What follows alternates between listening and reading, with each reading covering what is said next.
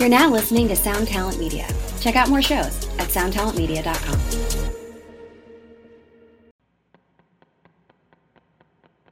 This episode is brought to you by Summer School Electronics. Summer School Electronics is a pedal company from Syracuse, New York, making incredible stuff. There are a few Summer School devices knocking around the shred shed, and I can tell you from personal experience, they sound great, they hold up, and Mark is a super cool dude.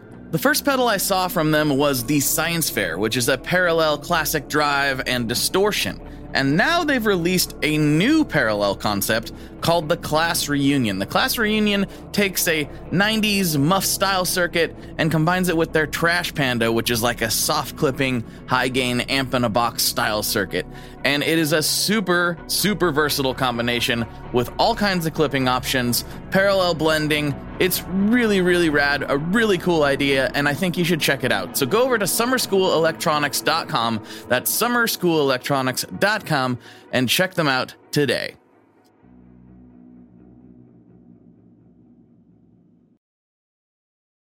Here's the tricky method I found on the web. Just type in Ruthful X's method.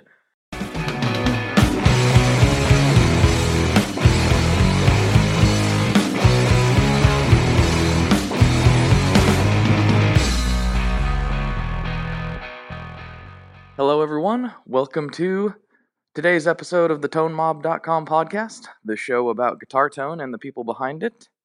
I'm Blake Weiland, and with me today I have Justin Holub of Agave Audio. How's it going, man? Doing well. How are you, Blake? Pretty good. Things have been going well. I'm quite pleased, to say the least. So yeah, right? I can't complain. After the holidays, and now it's like back to the real world. Kind of. I mean, like I'm back to the real world, but then I remember that in just a couple weeks I'm going to NAMM for the first time, and so I'm like, oh, right back to the holidays again. Yeah, exactly. I'm like really looking forward to that. So, and you know, people keep throwing around, hey, we're gonna get together and do this and that, and I'm like, oh man, getting so excited. Yeah, it should be great. I'm jealous. Man. I did not think I was going this year at the beginning of the year. So it was kind of a big change to suddenly change in mindset to suddenly be like, oh, I am going to go. Oh boy, here we go. I don't know what to expect. Right. No, you're going to have a blast. Yeah. I'm really excited about it. So anyway, better start off with the classic. How has your day been? Anything interesting happen? Not too much going on today. Regular day.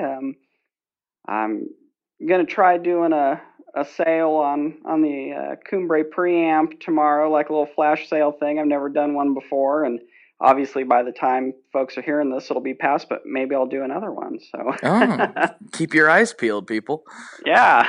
So we'll see. I'm just kind of, trying some new things, and we'll see how that happens. But other than that, it's been a good day, normal day, and it's Wednesday.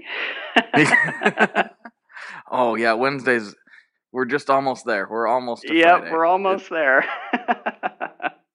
Nice, man. Nice. Well, we'll go ahead and get right into it.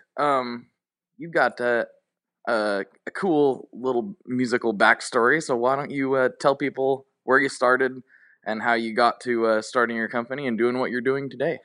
Sure. So, done quite a bit of stuff and been at it a while. I, like most folks, started playing when I was pretty young, and I think I even started playing, like the recorder and piano in kindergarten, elementary school, that sort of thing, and in high school moved into playing drums, and guitar followed soon after that, and did that all through high school. And college, went and got my bachelor's in audio engineering here at UNM, and after that went to the recording workshop in Chillicothe, Ohio, and studied there as well. And after doing that, went to Sweetwater Sound, where I lived and worked over there for a year in Fort Wayne, Indiana, and learned a lot, met a bunch of great people, and it was an incredible experience. And came back to New Mexico. It's just a little too far from home, and I'm currently working on my MBA and started Agave Audio. I figured out when I was in Fort Wayne trying to do more recording studio type of stuff that I really knew a lot on the building side of things and the actual engineering and construction and that sort of thing, and kind of thought, well, maybe I should try looking more into that. So that's kind of how it started growing. Started building amplifiers first. Built several for myself and friends and that kind of thing. And now I'm taking a stab a little bit into the pedal world just to see if I can get some stuff out to more people.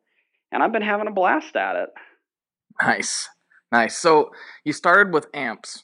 What was the initial like say your first amp that you built? What style of amp were you looking at there? The very first thing I built was a kit from Weber, and it was just a reverb unit.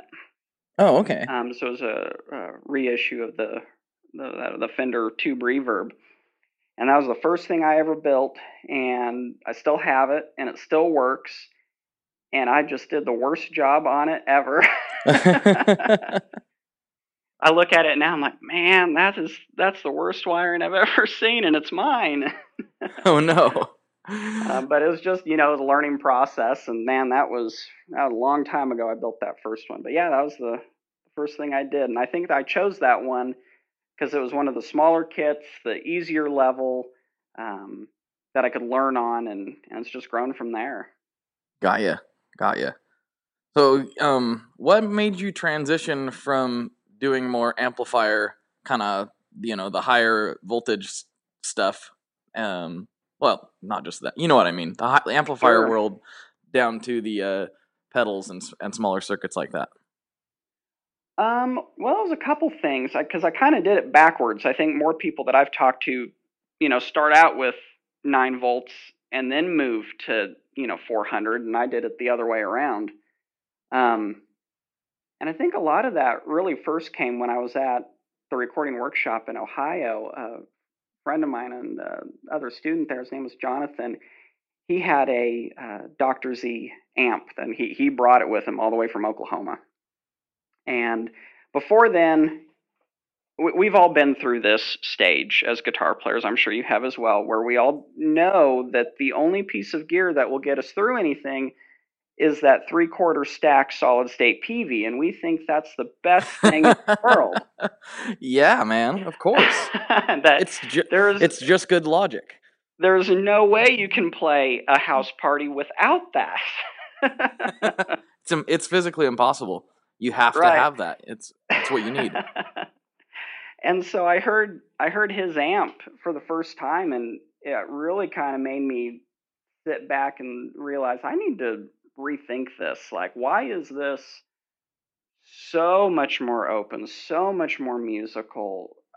It makes me play so much different than all the gear that I have. What's different about it? And that kind of led down the road of trying to figure out electronically and physically what made it different. And that's what got things started with the amps, and I think that's why I started there. After doing that for as many years as I have, the transition to trying out some pedal stuff has really been because I've never been much of a pedal person, actually. I own very few, and I seldom use them, and I kind of thought, well, I wonder if I could build something that I would use more that is kind of more like an amp. It works a little more that way, that would integrate with my rig better, and that's kind of where the Cumbre preamp came from. Gotcha. You also have another pedal that you haven't brought up yet. Sure. Let's talk about that, and then we'll get into the Cumbre, because the Cumbre is newer. So let's talk about your first one and the genesis of that. Yeah, and the other one's not a pedal. Right. It's built in a pedal enclosure. No worries. Mm-hmm. So it's called the Loadout, and it works similar to a few other things on the market, and it's basically a direct box for your guitar amp. So from your amp, you can come directly out of your speaker output into the Loadout, And inside of the loadout, you have a choice of either using the internal load, or you can send it back to your cabinet if you'd like. And then it has a transformer balance direct out that's an XLR out that you can take that send and go straight into a mixing board, console, that kind of thing. And my idea with that was kind of twofold, that I knew myself recording, at home or, folks in an apartment, that kind of thing. You can't always record whenever you want to, however you want to, especially doing guitar stuff. It's loud. It's just the nature of it. Right. Wouldn't this be great if, we could just go straight in? And there are some others out there. I know the Mesa Cab Clone does a few. I believe there's another by Radial that also do some things like this. But what I wanted to do was think, okay, well, how can I do it and make it more part of the amp, so it's all hand-wired point to point like a high-quality amp would be, to try to kind of integrate that experience of it being more part of your amp than another piece of gear on down the road. Right. So, on that note, I haven't done a lot of direct-in recording. I have done direct-in. We did a DI on pretty much every guitar track that on my band's last album, in addition to our mic'd tone, just to have stuff to play with for reamping down the road. Sure. But this is a little bit different, what you're talking about. You're talking about actually running the amplifier's output direct in, which I've never done. Do you think I mean, of course, in some situations it's going to be necessary, like you've talked about, but do you lose something by not having that speaker moving air, or what's your opinion on? I have no opinion on it because I've never tried it. I wouldn't say you lose it, but it is very different. I will never say that, any piece of electronics is going to 100% mirror what a moving speaker cone can do. It never will. Can they come close? Sure, but is it the same? No, it never will be. And that's okay. That it's, is it something that you'd want to use for all of your core guitar tracks? Maybe not. Is it a great thing that you can fill in, some of that area that you haven't been in sonically? Great way to kind of come at things a different way, or if the moment's there and you need to record but you're not able to, you can. I noticed too, it changed how I played a little bit. So since I wasn't standing in front of an amp and feeling the room move, some of that kind of came out different, whenever I listened to it in the mix. And that's what I liked about it, is just because it was such a great complement to the actual mic'd signal as well. And that's why I included the switch on there, so if you want to send it back to your cab, you can. So if you want to mic it and have the DI, you can have both of those. You can blend them, one, the other. It's up to you. Ooh, I like that. I didn't realize there was a blend. That's cool. Well, you would have to blend it later on, in Pro Tools or whatever you're using, but you do have access to both. Gotcha. It gives you both sends. I follow you. Okay. Very nice. That's cool. Yeah. I think that sounds like a really useful piece of studio gear. Yeah, and it's kind of tailored towards a specific, player too, because it won't do everything under the sun to fit it in that portable, enclosure like that, so it'll handle up to a 30-watt amp, and currently the amp would have to have an 8-ohm speaker out on it. Those would be the two requirements, but other than that, you're good to go. That covers a lot of ground. I mean, yeah, for sure. There's lots of amps that fit that description, so cool, man. Yeah. Right on. Let's move into the Kumbra, which I've got the opportunity to play, and I really enjoy. So why don't you talk about kind of the genesis of that and what you were shooting for? Yeah. So what I was kind of going for is a lot of the amps that I play, and the ones that are my favorite, are either they are vintage or they're a vintage style. They're new construction but built on the same philosophy anyway. So most of them are all sync one channel. Some of them are master volume, some of them aren't, but definitely nothing that ever had any switching channels or that kind of thing in them. That's just what I always gravitated to.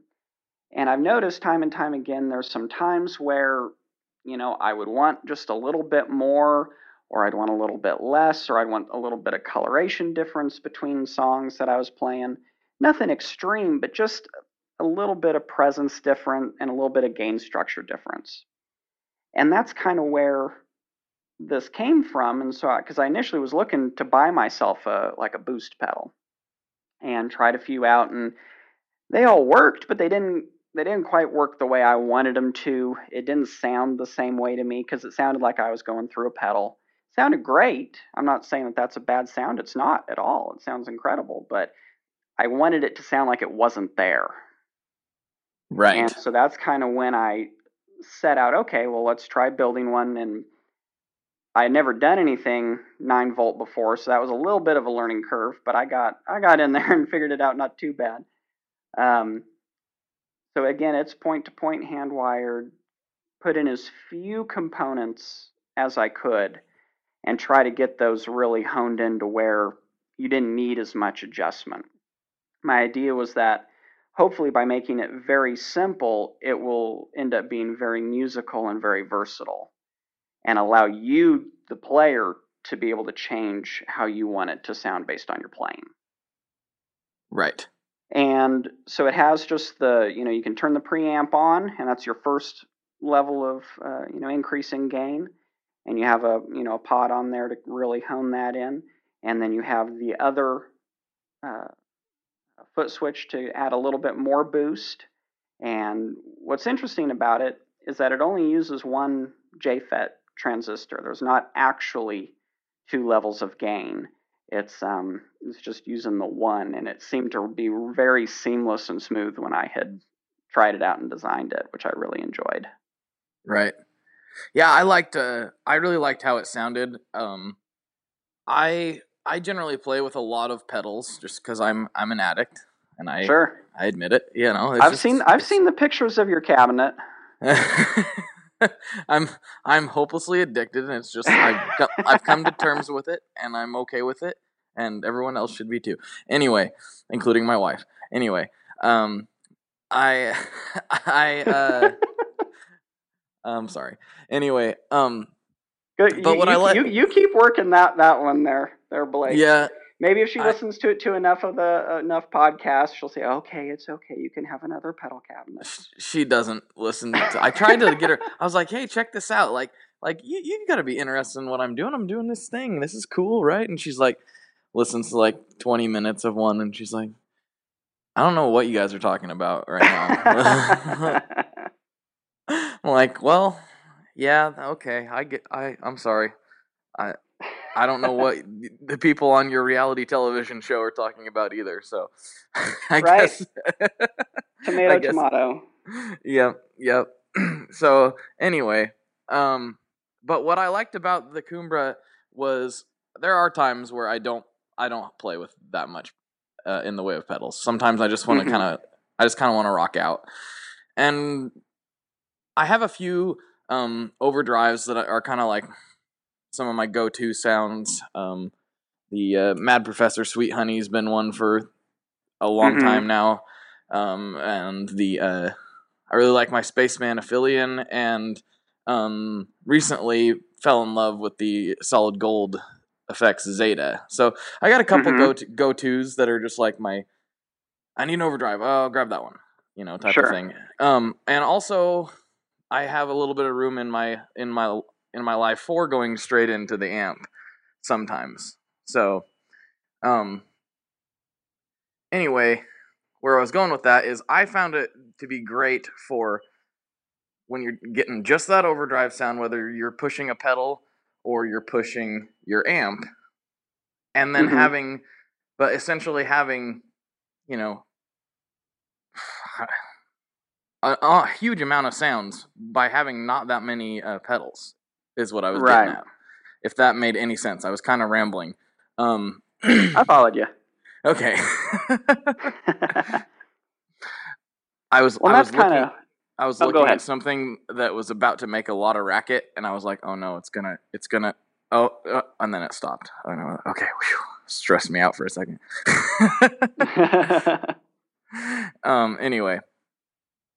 But yeah, you can essentially get like 3 gain stages plus whatever you're doing with your volume knob. And then it's just very versatile without using that much is what I liked about it. So. And what I've, the way that I've been using it a lot lately is I'll turn it on and I'll get it dialed into where I just have that rhythm edge of breakup tone. And then I can either turn the preamp off if I need clean, or I can engage the second boost if it's time to take a solo or something. And it seemed to stay out of the room of my amp very well. And that's what I think is so cool about pedals, is that there are so many different options for every type of player. There's people that want, like me, the pedal to be very transparent, and there's other folks that want that pedal to color everything, and then there's everything in between.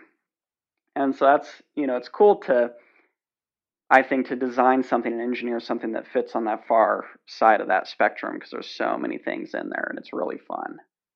Yeah. Well, I kind of change with the wind. Some days, I'll have a board set up with, 12 pedals and all of them are on. And sometimes that's not the case. Like I was talking about earlier, I just want a simple basic thing and turn up and rock. So my mood, I'm like a bipolar gear nerd or something. It's always totally back and forth. I can never just have one set up and call it a day. And I feel like that pedal can fit into either of those rigs. So yeah, and I've noticed that it seems to fit well with a lot of stuff, and it changes a lot with stuff. To me, it sounds completely different depending on what guitar I'm using. Sounds completely different on what amp I'm using, especially what amp I'm using, because it's just changing how the amp behaves. So that, changes the whole ball game on what amp it's being, pushed into, really. And I, even with my my fiance's father, he plays every week, every other week, in like a happy hour trio, and he just plays acoustic, and he has a pedal board and his acoustic guitar into his pedal board, and then he just goes straight into a PA. That's what works for him.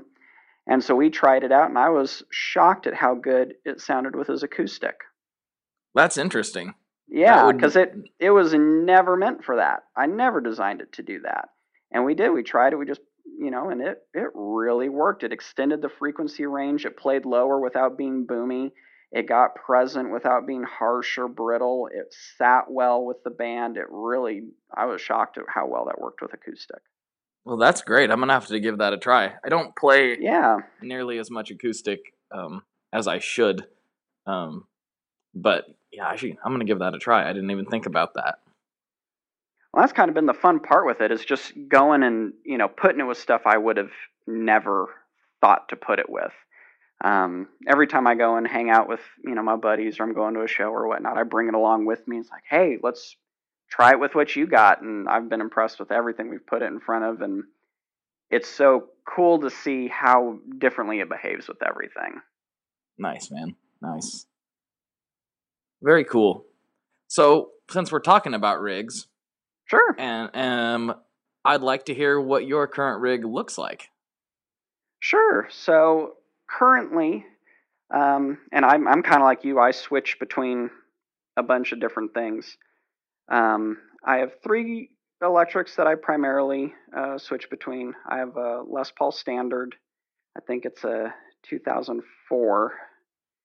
And I have a 52 reissue Tele and a Rickenbacker 660 solid body 6-string.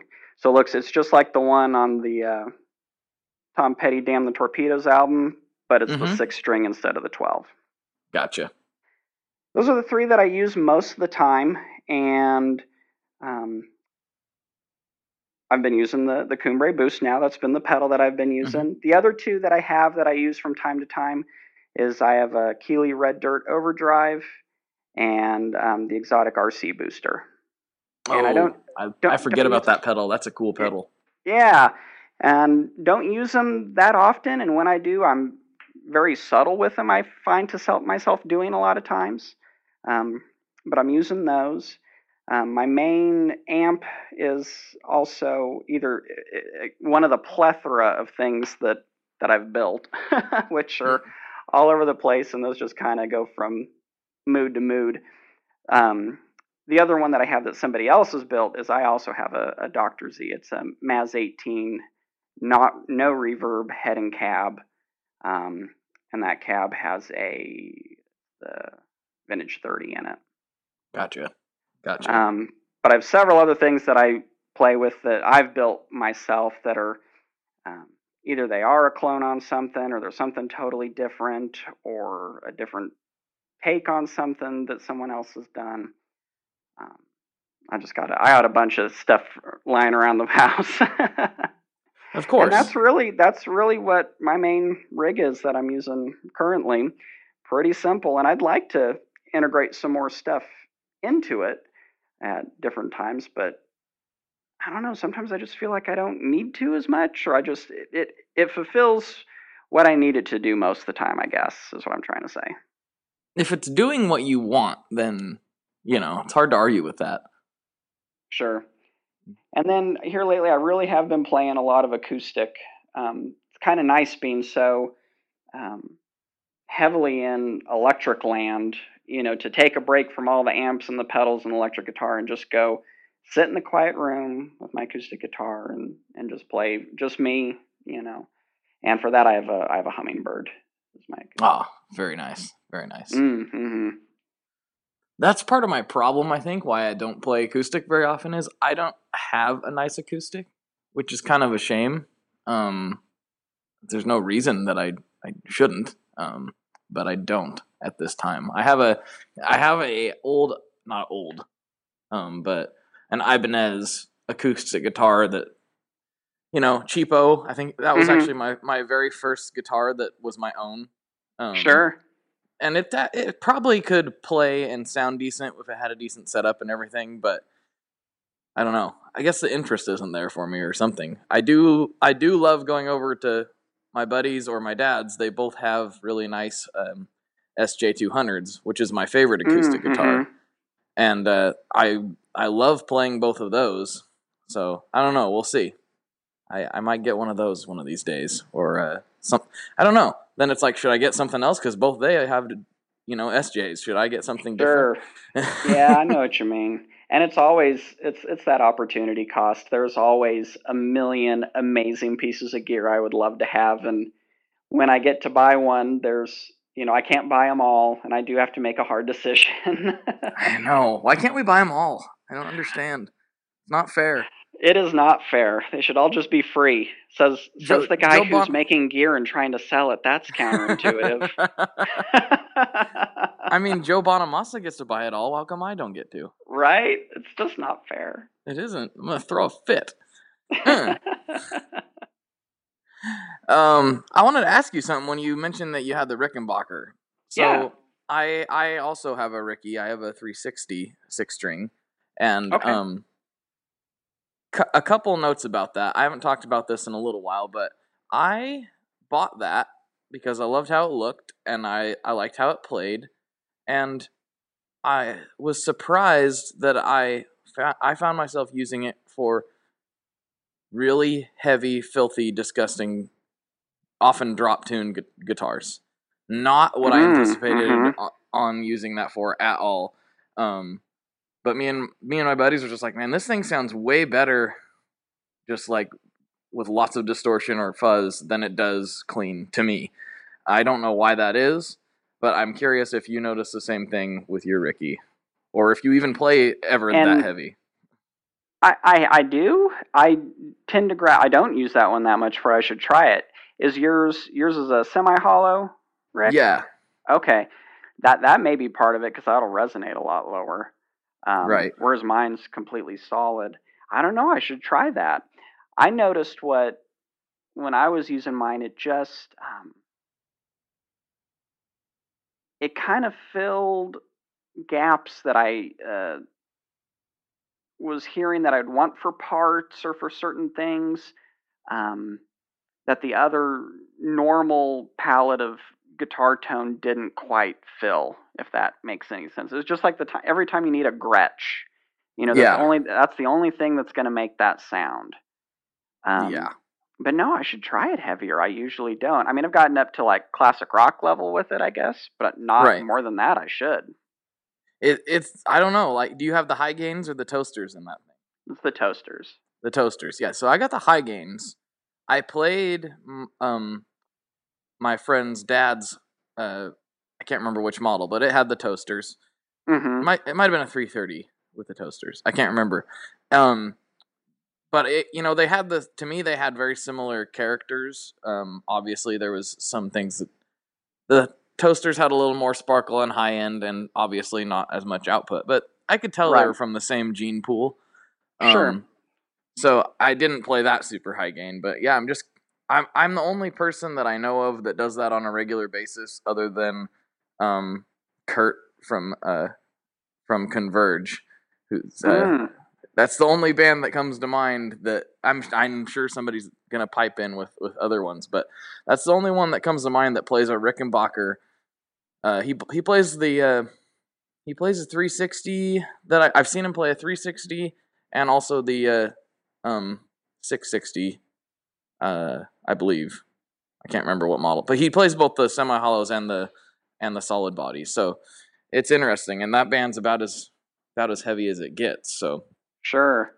Yeah, I'll have to try it out on that. I haven't before. I mean, there's no reason for it not to sound good. It may not be what you're always used to hearing, but it'll do it. For sure. It's definitely a different character. There's like all these frequencies that you don't normally hear with a standard humbucker guitar or something. Mm-hmm. It's just really, really interesting. Well, and I've noticed even myself. Playing heavier on my Les Paul, I notice myself backing the pickups further and further away from the strings, essentially giving it a little bit lower output and letting the amp do a little more of the work. And I've really been enjoying that lately, so no reason to think that the toasters on the Rick couldn't do it also. Yeah, that's an interesting concept. I haven't tried messing with my Les Paul for a long time. I might have to give that a try. And where that came from is I was messing with it a bunch one day, and I had found Gibson specs of where they wanted at and all these things, and it just wasn't sounding the way I wanted it to, probably because I messed with it too much. And I started looking at a bunch of old pictures, and I noticed how many of them the pickups were set really low, much lower than what Gibson spec said. And I tried it, and I absolutely loved it. How much further down, roughly, would you say you sank them in? Pretty far. It was just a little bit, little raised above flush. It was pretty far down, and I actually put lower output pickups in that anyway. When I bought that Les Paul, it came with the Burstbucker 5s, I believe, or Pros. Mm-hmm. Burstbucker Pro had a Alnico 5 magnets in it, and I replaced them with the, oh boy, now you're making me think of what things are called. Has the Alnico 2, it's still the Burstbucker, I'm trying to remember what it's called. Something classic. Anyway, everyone listening is going, you know what it is? It's that commercial where everyone's screaming, botulism. The answer is botulism. That's what they're doing right now. Yep. But that's all so anyway, right. made him lower output. Yeah, made him lower output, and then still lowered him in the guitar even. Very interesting. I'm gonna be trying that next string change, I think. Good call. Yeah, definitely. Okay, I need to go rewind because there was something else I wanted to talk to you about the Rickenbacker about.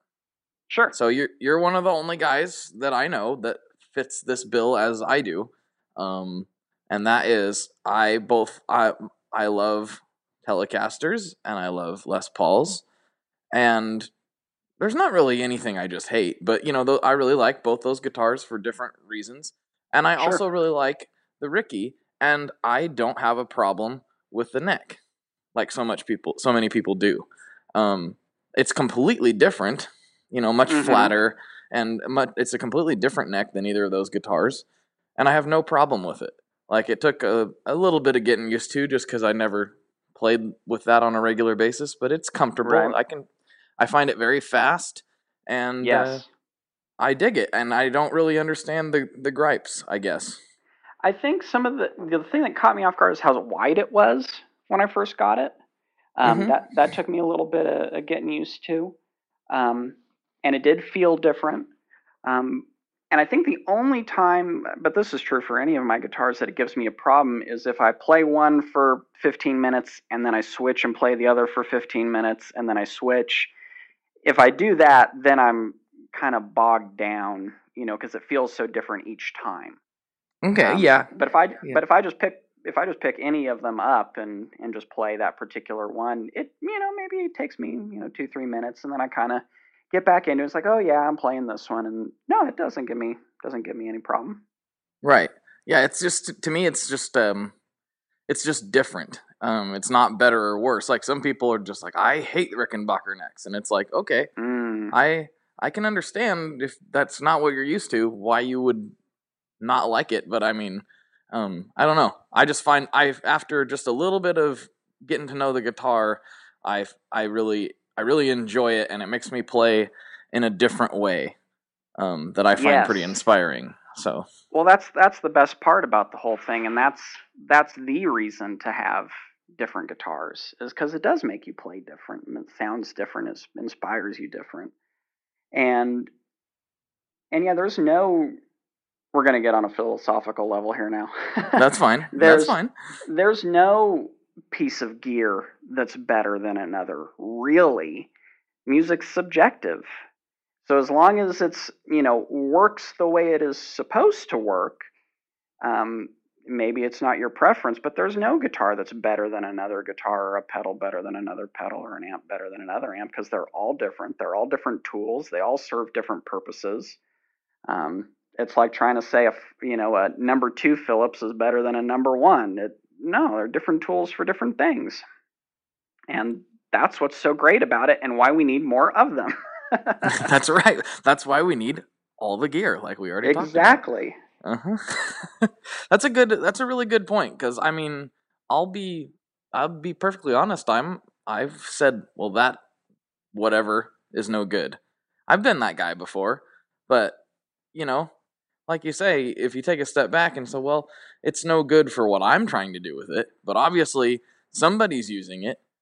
Mm-hmm. Otherwise, it wouldn't be. Yeah, I'm speaking specifically about like the Metal Zone.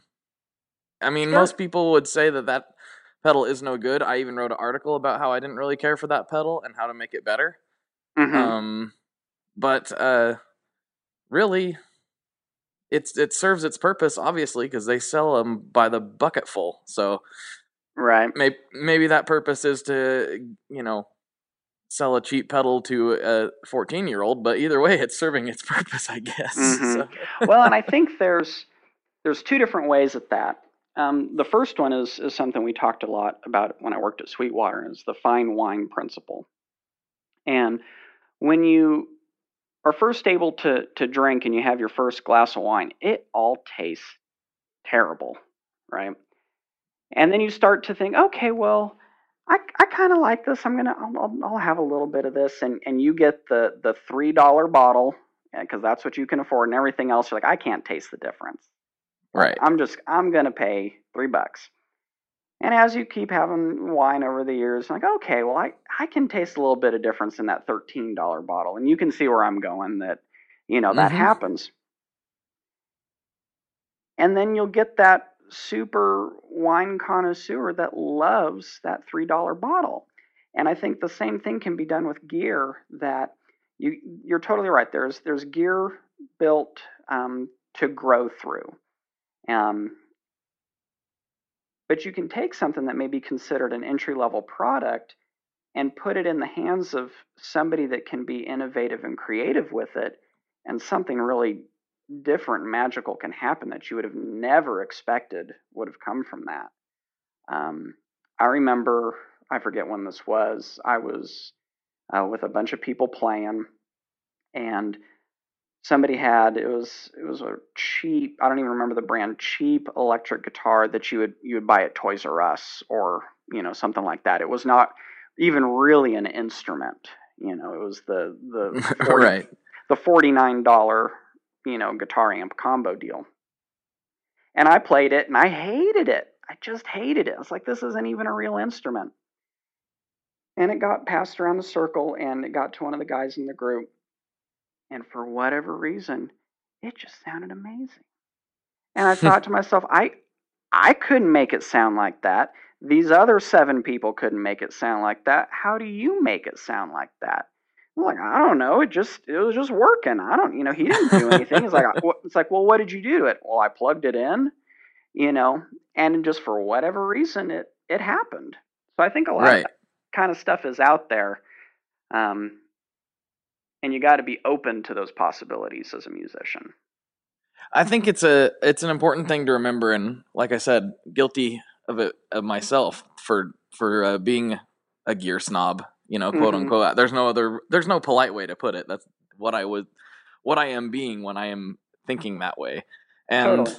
and Rick Sell from Pure Salem Guitars on one of the older podcasts, he made a really good point about the Montgomery Ward airline guitars.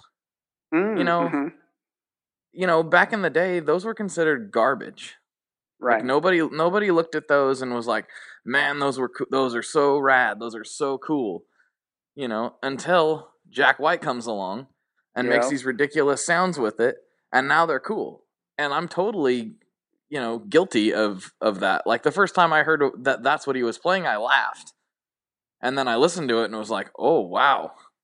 And now I really want one, and I really want a Silvertone 1484. And it's like those were the lowest of the low back in the day. Right, those were for the people that couldn't afford a real one. Right, yeah. And now here I am. It just took some other person to innovate with it and to make me realize what was possible. And now I'm like, gotta get one. So it's not about what tools you have. It's about how you use the tools you do have. Mm-hmm. Most definitely. And like you said, I guarantee you, though, if I ever do acquire that exact same rig, I'm not going to sound like Jack White. So no. Why? We're such fickle characters, as guitar players. It's so weird. Even though I know that I'm not going to sound that good, I still want it. It's so stupid. Well, it lets you see... it inspired you to see how somebody made that into something that it wasn't originally, and that's inspiring for any musician, I think, to see how can I take something and be creative with it. Really, I mean, that's how we got all of the digital based instruments. When the computer came around, someone thought, hey, well, how can I make music with this thing? It's not supposed to make music. Let's do it. And here we are, No kidding. Well, and I just kind of clicked a light bulb in my head. Another good example of something being undesirable and now but starting to fetch a hefty price. People started seeing a TS10 on John Mayer's board, and now those things are expensive. It's like it's just kind of comical to think about how we'd like to think that we're not influenced in that way, but we totally are. It just we totally are. I think I can't name any guitar player I know that didn't start off with a handful, a very small handful, if not one player in mind of, I want to sound like that. And you look at what that guitar player was using, and when we're starting out, we don't really know. You see, he's using a Marshall. And you don't know there's different types of Marshalls. You're 13, Right. And so you get a Marshall. That's what you need. And it's like, oh, well, he plays, his cable's blue. I need a blue cable. Of not course. A brand, just the color is going to make the difference. It's just good science. Yeah. Oh, totally. But yeah, I think that's how so much of it starts. I know I was like that. I'm sure you have a similar story. Oh, definitely. Definitely. My biggest problem was, I think, it's kind of interesting because my dad's a guitar player also, and he's played forever, but he is not into gear at all. Like, it's really interesting. So, and I wasn't into gear for when I first started because I didn't know that you needed to be into gear. Because my dad never talks about anything. He's like, I'd like to get a Telecaster someday, and then he goes and plays his acoustic guitar. And it's just kind of funny that I went like the total opposite direction, where I'm like just gear obsessed. So it took me a long time. I had played for a good 5 years probably before I even realized why I sounded the way I sounded. It was kind of a strange experience. I remember, playing. You're gonna laugh. The band I started off with, it was, pretty much like everybody. It was a boy. Listen to you stall there. You're like ashamed to even admit it. Oh no, I'm not, because I still listen to some of this stuff.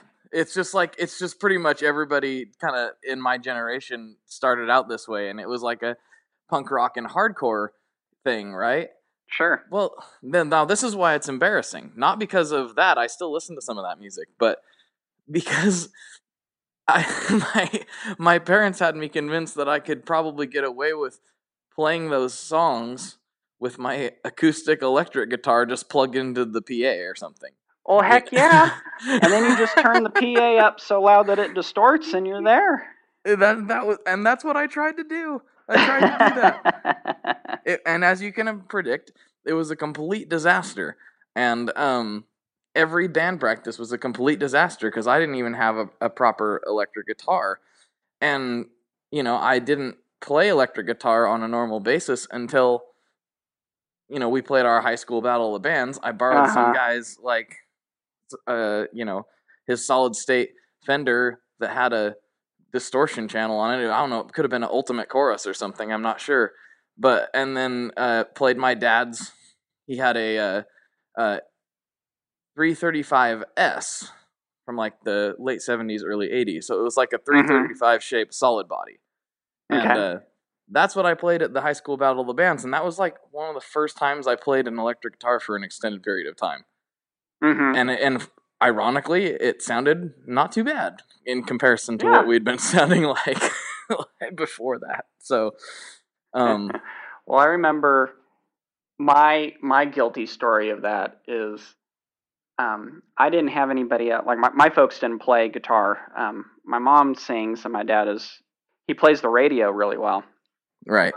But he was very much into classic rock and hot rod cars and all that kind of stuff. So when I was little, I grew up listening to what he listened to. And my poor parents have heard so much Lynyrd Skynyrd when I was young. I can't tell you how many times I made those poor people suffer through Freebird over and over and over. And my first guitar was a PV T60, the super wooden looking one. Oh, yeah. Those are actually supposed to be not half bad. Not that I've played them, I still have it under the bed. I don't play it that much, but I still have it. But before I had that, I decided I wanted to play bass. Then when I first moved from drums into like a string instrument, I thought, I'll do bass. No kidding, my thought was 4 strings will be easier than 6, and I found out quickly I was wrong. Right. And so I had a little Hartkey bass amp. It was a 12-inch speaker bass amp. And so when I got the guitar, I was using that bass amp. I had no way to distort anything, so I'm turning this amp up more and more to make it distort, because I've read that that's how you make that happen. I have no clue it's a bass amp, and it ain't going to distort for, all the tea in China. Right. So this blistering loud, completely clean, 13-year-old trying to learn Freebird and all of that. I need to go thank my parents. I should go there after I'm done on the phone. Oh That sounds so familiar. Oh, wow. This is just bringing back all kinds of embarrassing memories for me right now about my early days. Yeah. And trying to, trying to figure out, oh man, that's so funny that you brought up the bass thing. Cause that's one of my friends that I grew up with. He was primarily a drummer, and he was very talented. He's just one of those naturally talented guys. And then he started playing guitar. And, I always thought being in a band would be the coolest thing in the world. And it kind of is. But, I back then I was like, oh, this is going to be awesome. And he's like, you should be the drummer. I had no idea what I was doing. And it was a nightmare. I've talked about this before, but it was terrible. I'm a better drummer now, and I'm still not a drummer. It's just, it was absolutely terrible. Yeah. But then, so I thought, same thing, exactly what you said. Well, 4 strings look easier than 6, so I'll try playing the bass. Yep. And I remember, telling my parents, I want a bass for Christmas or something. And they're like, and they don't really know anything about the bass. Like I said, my dad was a guitar player, but he just played acoustic guitar pretty much. So he didn't give much thought to a bass rig or anything like that. And he's like, well, call around to the guitar stores and get some prices, and we'll see if we can get you one for Christmas. And oh man, this is bad. And so I'm like 11 or 12. And so I call up Guitar Center, and I'm like, hey, I'm looking for a bass. How much are they? And the guy's like, from $40 to thousands of dollars. I'm like, oh, okay. He's like, why don't you come in and try some? I'm like, well, I don't really know how to play. He was like, well, what kind of music are you trying to play? I'm like, I don't know, but I definitely want the bass to be distorted. Not really realizing that most of the songs I was listening to, 99% of them, did not have distorted bass. Right. And so I'm like, I want an amp that's going to distort. And he's like, no, you don't. And I'm like, yes, I do. And I have this 11-year-old kid arguing with the guy on the phone. This guy doesn't have a clue what he's talking about. I want one that distorts. No, he's like, well, he did. Like, what kind of music do you want to play? I'm like, I don't remember what it was at the time, but I was just like, oh, this, and this. And he's like, yeah, you don't want that to distort. And oh man, this is funny. Highly embarrassing. And I'm just airing my dirty laundry out all over the interwebs right now. Sure, but you know what? You know what's funny, and why it doesn't bother me that much is it doesn't matter who I've talked to. Every musician I know has a story just like that. Oh yeah, you got to start somewhere. You all start somewhere, and nobody, knew everything about it in the beginning. None of us did, and it's good to share our pain with each other. Oh man, I want everybody to who's listening right now to email me their embarrassing gear stories so that me and Justin aren't like the only ones sitting here cringing. Watch, nobody else is gonna have one. It's just me and you. Everybody else is perfect. They're gonna email and be like, you are an idiot. I'm not listening. Unsubscribe. Yeah, I can see the Instagram numbers falling as we speak. Oh no. I've worked so hard. There they go. See you later, guys. It was nice knowing you. Please come back. That's funny. I'm a little better now. Oh man, that is good times. That is very good times. So, let's see. Before we get too off track, we are nearing the hour mark, but I think we got time to dive into one more classic question that I have. Sure, sounds good.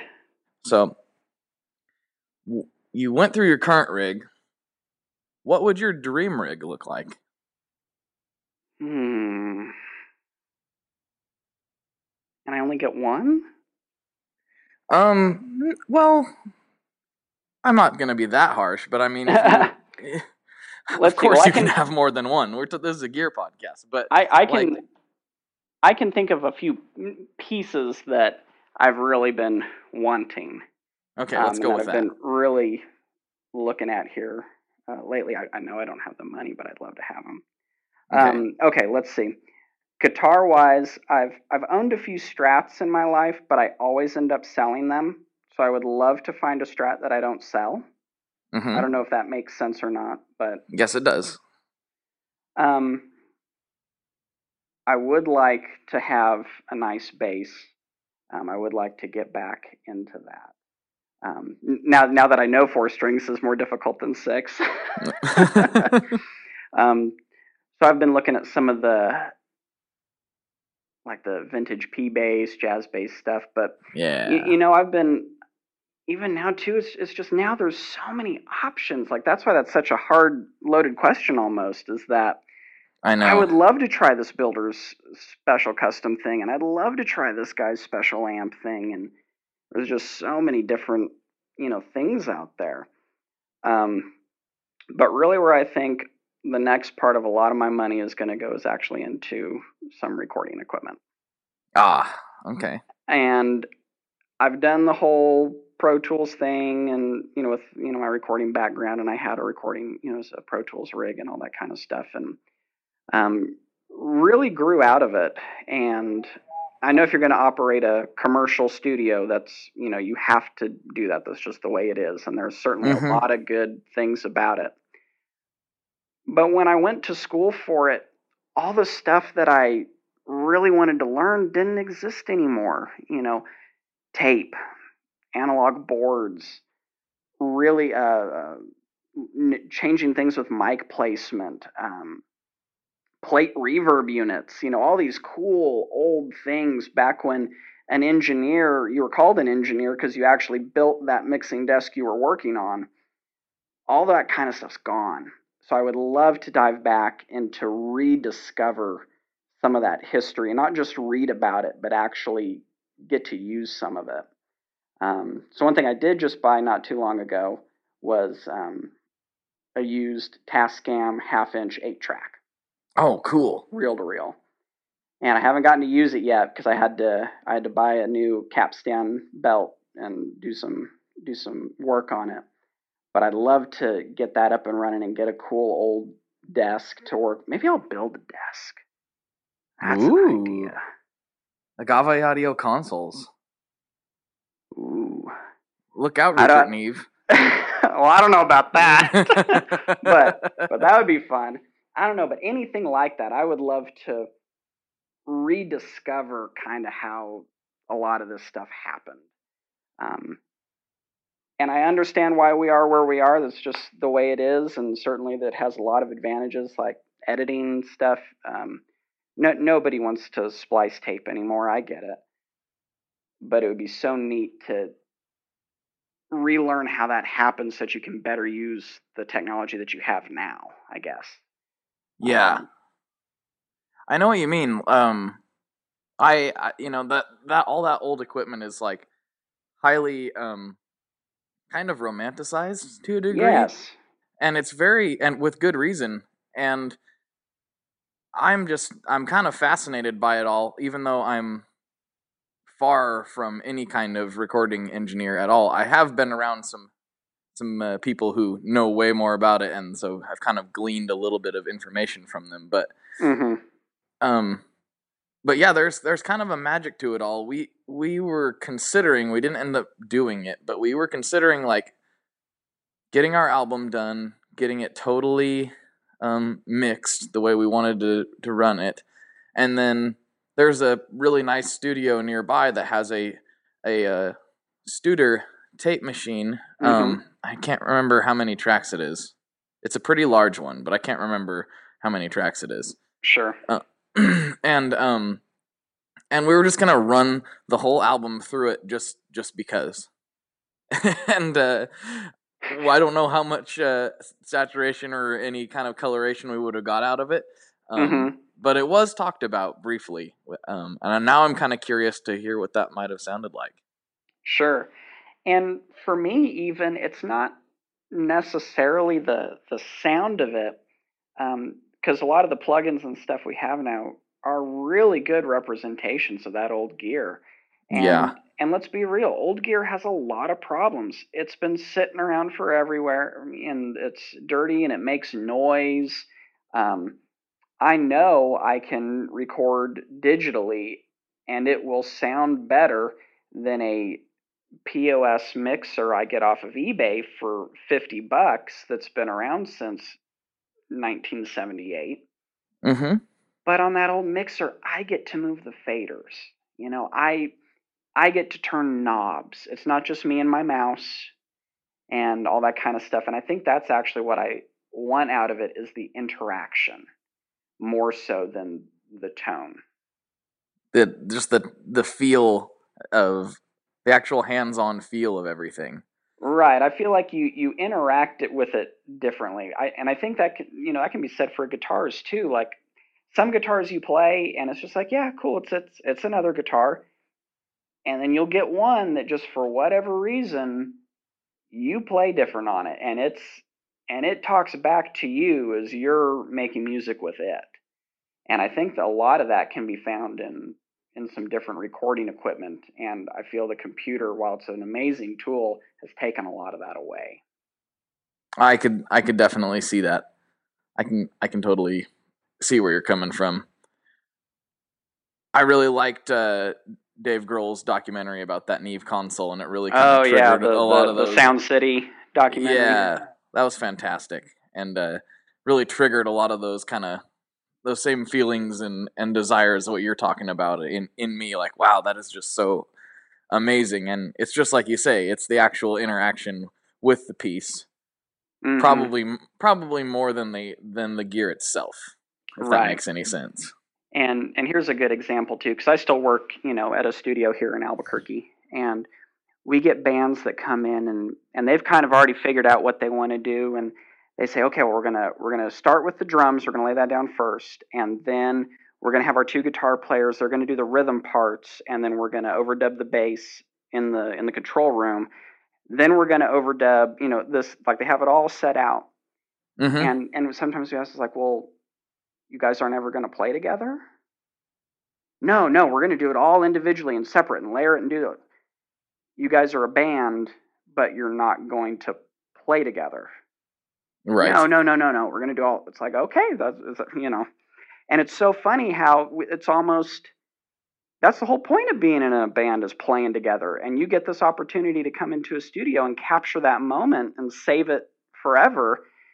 And you're saving something when you never even played together on it. Right. Not actually. I don't know. It's just it's so interesting on how much it's changed. And that seems to be the normal way to do things. I mean, more so than not. Correct me if I'm wrong, but that's what's the standard operating procedure almost. And we did that to a degree, but less so. So you work in a studio, so you can tell me if this is common at all. What we did was we set the drums up, got them all mic'd up the way we wanted, had a guy come in and tune them all up for us and get the drums sounding right on the money. And then we all played together, but we didn't necessarily keep anything but the drum tracks. Sure. Sometimes we did.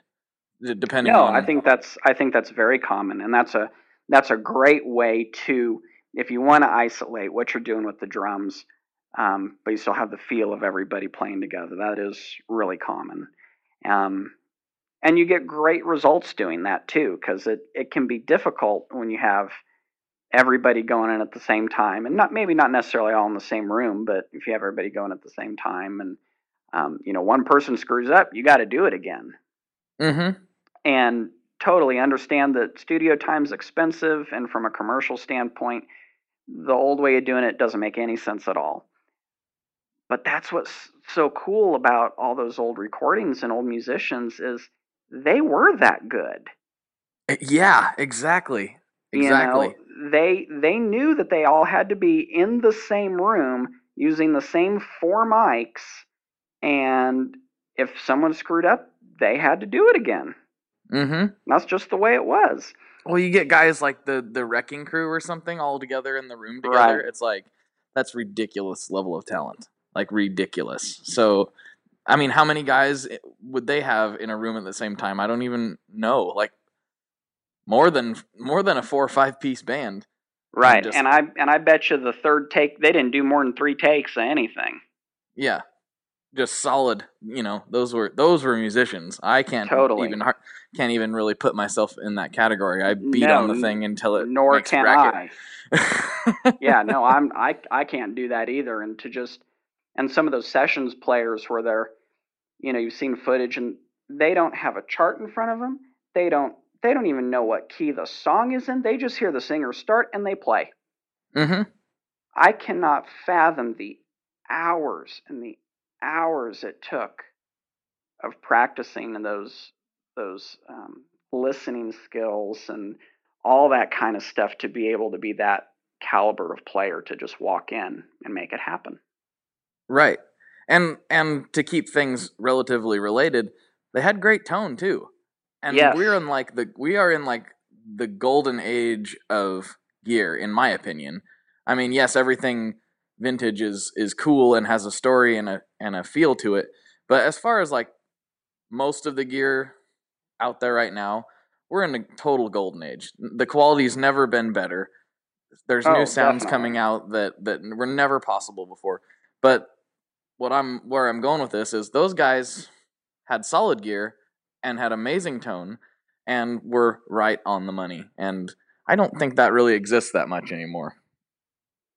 Right. I think I've been guilty of this too, that a lot of times when we're like, man, I don't sound the way I want to, I start, combing the pages of Musician's Friend or whatnot, looking for, oh, what I need is this. When what I really need is more practice. That's me to a T. If if I wasn't surfing, looking at all the cool stuff I could buy and just worked on, playing that a little more, it'd probably be a lot better. Yeah. Yes.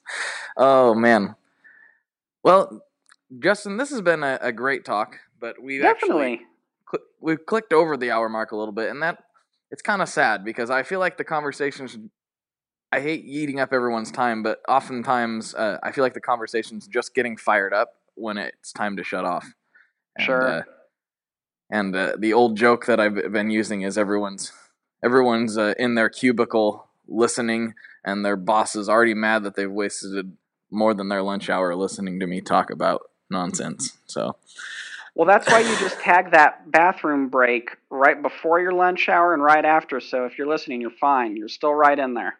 Oh, you're good. Just keep going, and we'll give Justin just a few more minutes to shamelessly plug anything that he wants to plug. Of course, I would really appreciate, anybody checking out Agave Audio. I would really appreciate that. But you know what? From what we were last talking, I'm just going to plug practicing. Okay. Really. I would love for you guys to buy a pedal, but if you have to choose between buying a pedal for me and practicing, go practice. That'll be my plug. That is a very generous offer. So I'll have the link to your website in the show notes. Where else can people find you? So the website, I'm on Facebook, I'm on Instagram. Those are that and the website, those are the best places to find me at for Agave Audio. Okay. And there then you go. If people don't know it, it's AGAVE. Right. I've run into people that don't know that that word. So yeah, that's understandable. It happens. Right on, man. Well, I'll go ahead and wrap up then. So. Alrighty. Well, it's been a pleasure talking with you, Blake. We'll have to do it again. Most definitely. So, for Justin, I'm Blake. And as always, folks, good luck and good tones. I'll talk to you later. Alrighty, folks. That is your show for today. Thank you very much for tuning in. And thanks to Justin for coming on.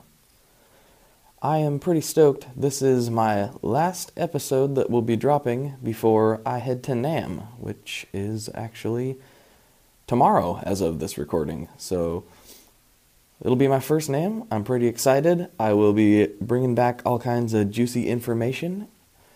So make sure you're tuned in to all the Tone Mob social media stuff, the email list, and this very podcast, because I'm sure we'll be talking about NAMM for quite some time.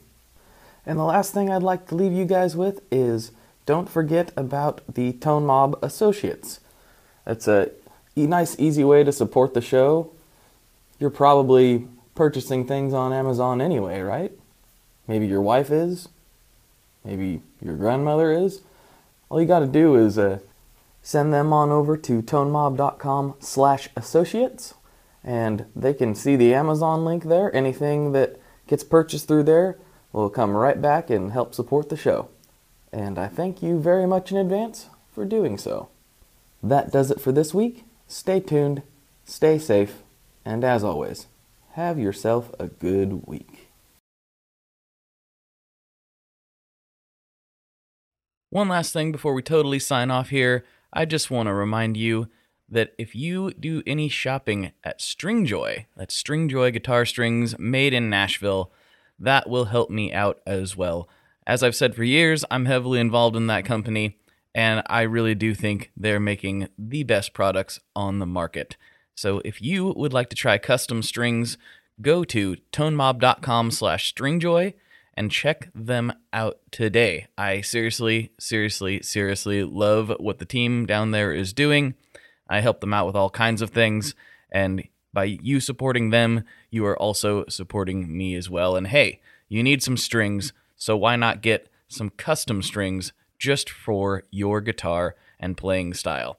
Again, the link for that is tonemob.com/stringjoy, and that will take you right to their website, and you can do all your shopping through there, and that will help everyone involved out. So thank you very much.